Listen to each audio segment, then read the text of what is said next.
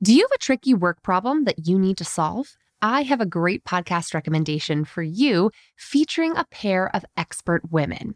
Whether you're just starting your career or a seasoned professional, check out Fixable, a podcast from TED.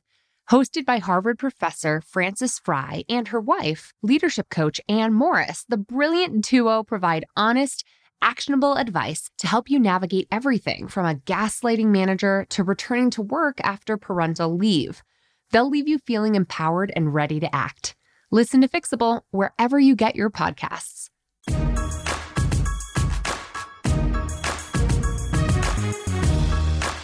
Hey y'all, it's your host, Emily Aries, the founder and CEO of Bossed Up. And today's boss tip is how to flip the script on imposter syndrome. Maya Angelou once said, "I've written 11 books, but each time I think, they're going to find out now. I've run a game on everybody, and they're going to find me out." Even the most successful, prolific people can struggle with the imposter syndrome, a psychological phenomenon that tends to afflict women and people of color especially. It's basically that anxiety-inducing sensation of feeling like a total fraud.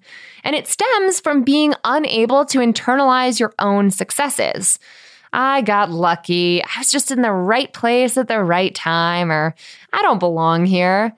Those are the kinds of thoughts that can really chip away at your confidence and your sense of belonging. But there are steps you can take to flip the script on the imposter syndrome and step into your power as a professional. First, acknowledge your privilege and your agency. Life isn't fair. Sometimes we are handed opportunities that have nothing to do with earning them. But you also chose to rise to the occasion and make the most of the opportunities that came your way. You can acknowledge your privilege without letting it paralyze you if you also acknowledge that you're trying to make the most of what's been handed to you. And that's worth acknowledging too, because plenty of privileged people squander their opportunities every day.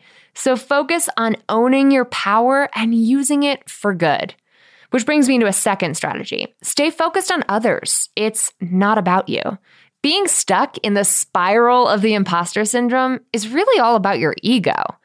Tina Fey once said, "The beauty of the imposter syndrome is that you vacillate between extreme egomania and a complete feeling of, I'm a fraud. Oh God, they're on to me. I am a fraud." So you just try to ride the egomania when it comes and enjoy it, and then slide through the idea of fraud. And she's right. When you're fixated on feeling like an imposter, you're focused completely on you. Get focused on serving others. Make the people you report to happy. Focus on the needs of your constituents, your stakeholders, your team. And that's how you'll be making the most of your opportunity. When you focus on providing value to others, you'll get out of your head. And remember, it's not actually about you and your circumstances. It's about how you can deliver for the people you're advocating for. And finally, don't hesitate to phone a friend. It's incredibly helpful to talk with someone you trust who can remind you that none of us really know what we're doing 100% of the time. And what kind of fun would that be anyway? When you can turn to a friend who can mirror back to you the most courageous, capable version of yourself, you'll be reminded of your past successes and your ability to persevere in the future too. Keep in mind, this is not the time to call your most neurotic friends and family members. You don't need another person worrying for you. This is the time to call someone who believes in you, even when you're not so sure yourself. If you find that you're stumped when it comes to connecting with others who can encourage you like that, know that the Bossed Up Courage community is here for you and designed for that very purpose. So how do you push back on the voice in your head that makes you feel like an imposter? I'd love to hear if you found this April's Boss Tip episodes helpful, and if so, we'll keep them coming. Share your experience in the comments section of this episode at bossedup.org/episode 13, or in the Bossed Up Courage community on Facebook. I'd love to hear how this boss tip works for you.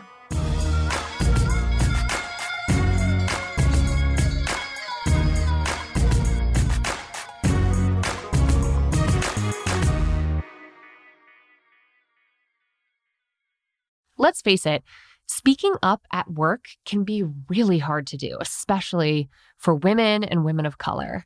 When the stakes are high and you've already worked so hard to just be the only woman in the room, and you want to get everything right, you want to have all your facts and figures accurate before making your voice heard, it's just so much easier to stay silent instead. Researcher Deb Jahansky calls this loss of voice phenomenon. And it actually emerges in adolescent women at greater rates than men, and it sticks with us for the rest of our lives. Self-silencing behavior can actually become an unconscious habit unless we consciously engage in practicing our assertive communication skills. And we here at Bossed Up have set out to help women like you do just that. Speak Up, my live assertive communication course, is back open for enrollment, and we're kicking off a new cohort launching this June. Over the course of 8 life-changing weeks, you'll have access to interactive online curriculum and live weekly practice sessions where you, Irene, and I, and a cohort of fellow Speak Up bosses who are owning their voice, overcoming the social messages that have taught us to keep silent, and really learning to strategically and assertively communicate when it matters most, will actually have the practice time to rewire our brains, create new neural pathways, and build better habits when it comes to speaking up with confidence and precision and assertively communicating in the workplace. Learn more and enroll today to secure your spot at bossedup.org/speakup. That's bossedup.org/speakup.